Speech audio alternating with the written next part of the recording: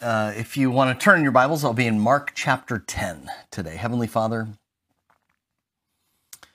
we thank you for the richness of your word, for how, just like your mercies are new every morning, your voice is new each time we read your word, and we can read some accounts over and over again and never quit, never reach the depth of what you have to teach us. And so, Lord, I pray that you would teach us today as well.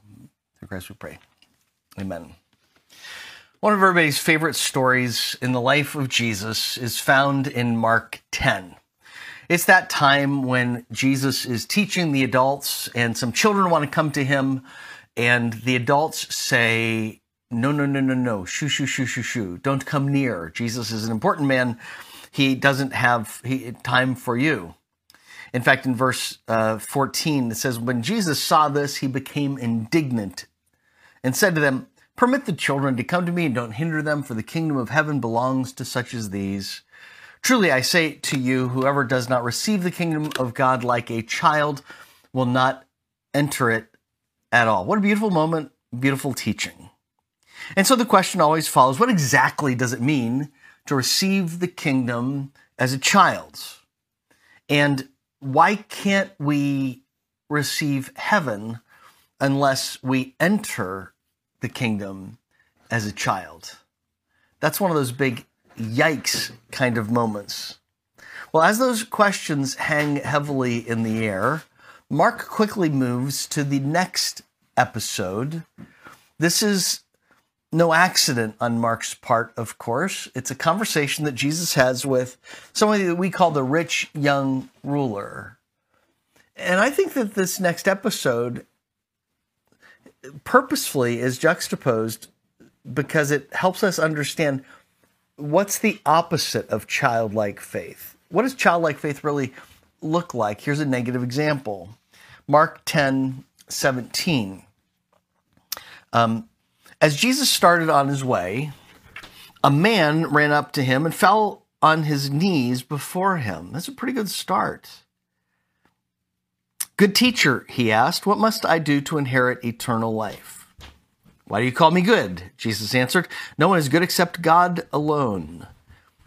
You know the commandments: do not murder, do not commit adultery, do not steal, do not give false testimony, do not play soccer, do not defraud, honor your father and mother. Teacher, he declared, all these I have kept. The soccer one wasn't in there, by the way. That was up to me. All these I have kept since I was a boy. Now, appreciate that this is a very good man.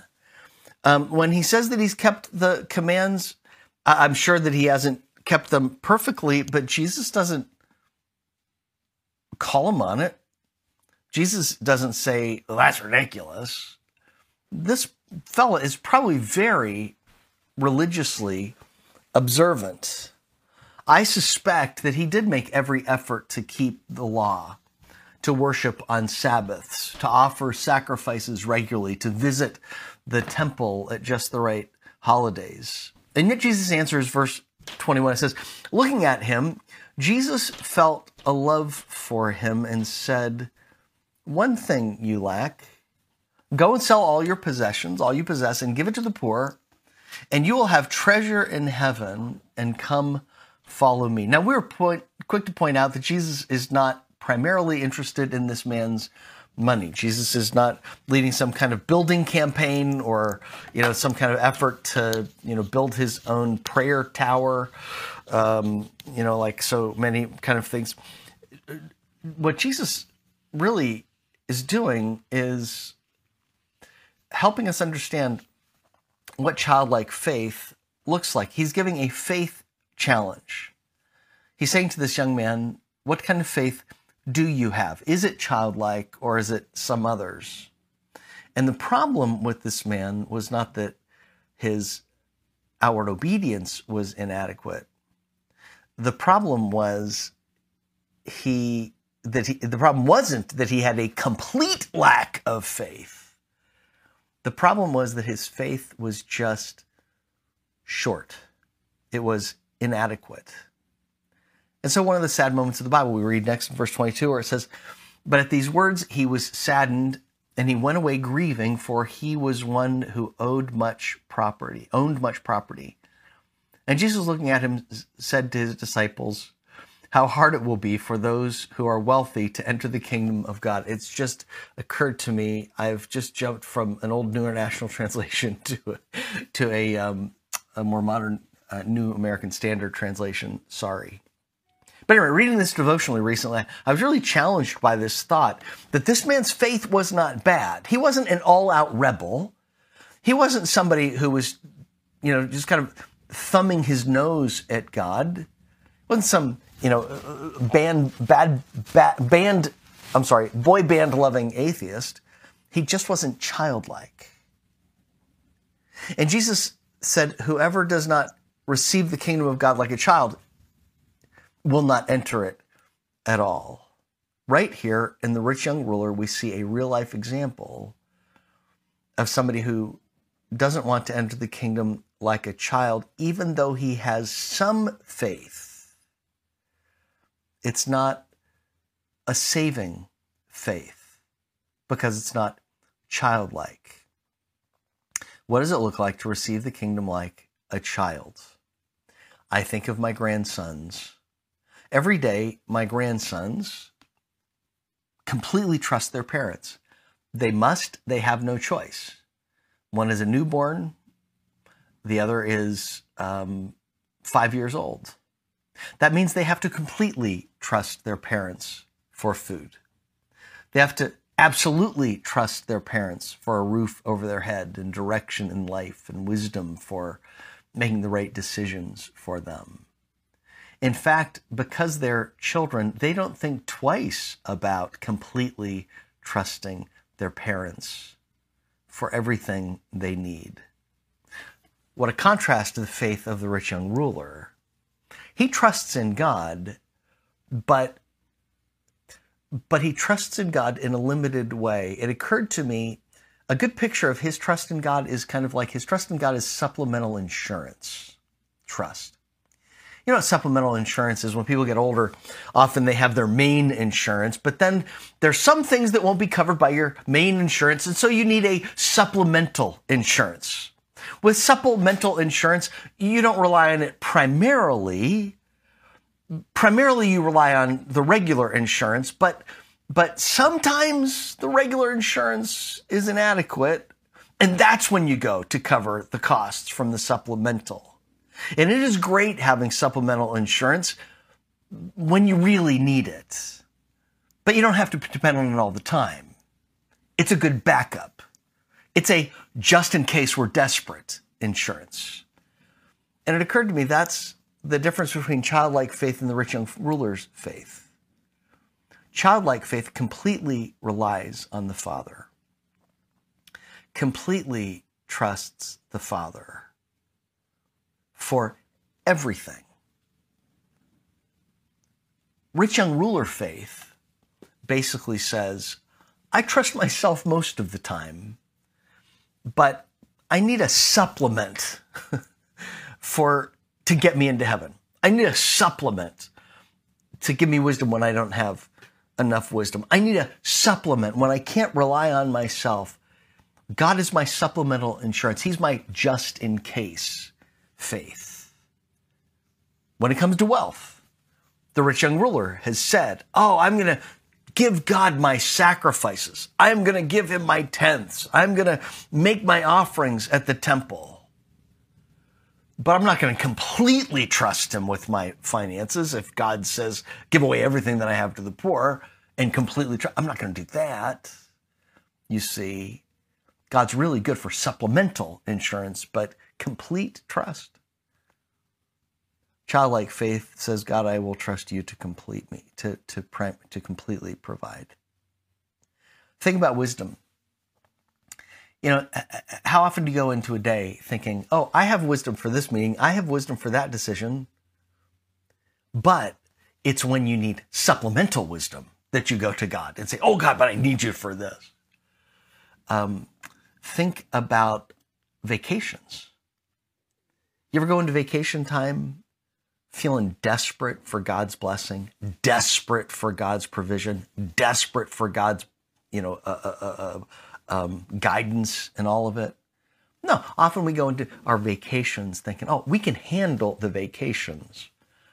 But it's when we're going through a serious sickness, that's when we need God. See, he's the supplemental insurance for when we can't handle things on our own. And this is why some people, I think, are insecure about salvation. Is there a part of you that really believes that you're going to be saved because you're a good enough person?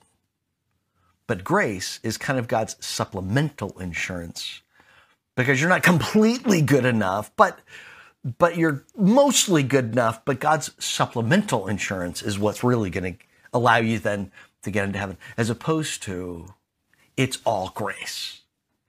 I can't ever be worthy of salvation. I'm completely dependent on the grace of Jesus Christ, and I obey because I love him. I obey because I want him. I want his presence in my life, moment by moment. Think about companionship. Is it easy for you to live pretty much not aware of God's presence moment by moment until you really need him? You can go through the days, you can go through many weeks, and you're not thinking about God and the decisions that you're making. You're not thinking about God as you're driving. You're not thinking about God as you go into conversations. You're not thinking about God necessarily and his will for your life as you're seeing people around you. But when you get discouraged, oh, I need his presence. When you're feeling really guilty, oh, I need his presence. When you're feeling desperate, rejected by others, saddened by something that has happened, it sure is nice to be able to turn to God's presence and find his presence there when you can't make it on your own. For a child, mom and dad's presence is everything. Think about a 5-year-old who goes to Walmart and doesn't see his parents for 5 minutes. 5 minutes without your parents in Walmart is a terror when you're 5 years old, when you're 4 years old. But when you're an adult, not that big of a deal. Childlike faith says, I don't want to walk one moment in my life without total awareness of the presence of God, his leadership, his blessing, his protection in my life.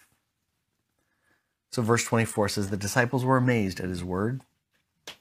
But Jesus answered again and said to them, children, how hard it is to enter the kingdom of God. How hard it is not to treat God like supplemental insurance. It's so easy to say, God, I'm glad to use you when I feel I need you. It is so hard to say, Lord, I completely trust in you with all my wealth.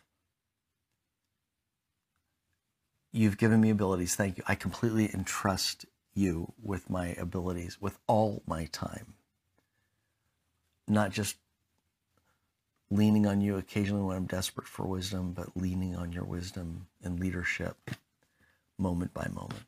Any area in your life right now where you feel like you're treating God like supplemental insurance? Like, what would it look like to live as though he really is God? He really is sovereign. He really is worthy of your complete trust. Childlike trust.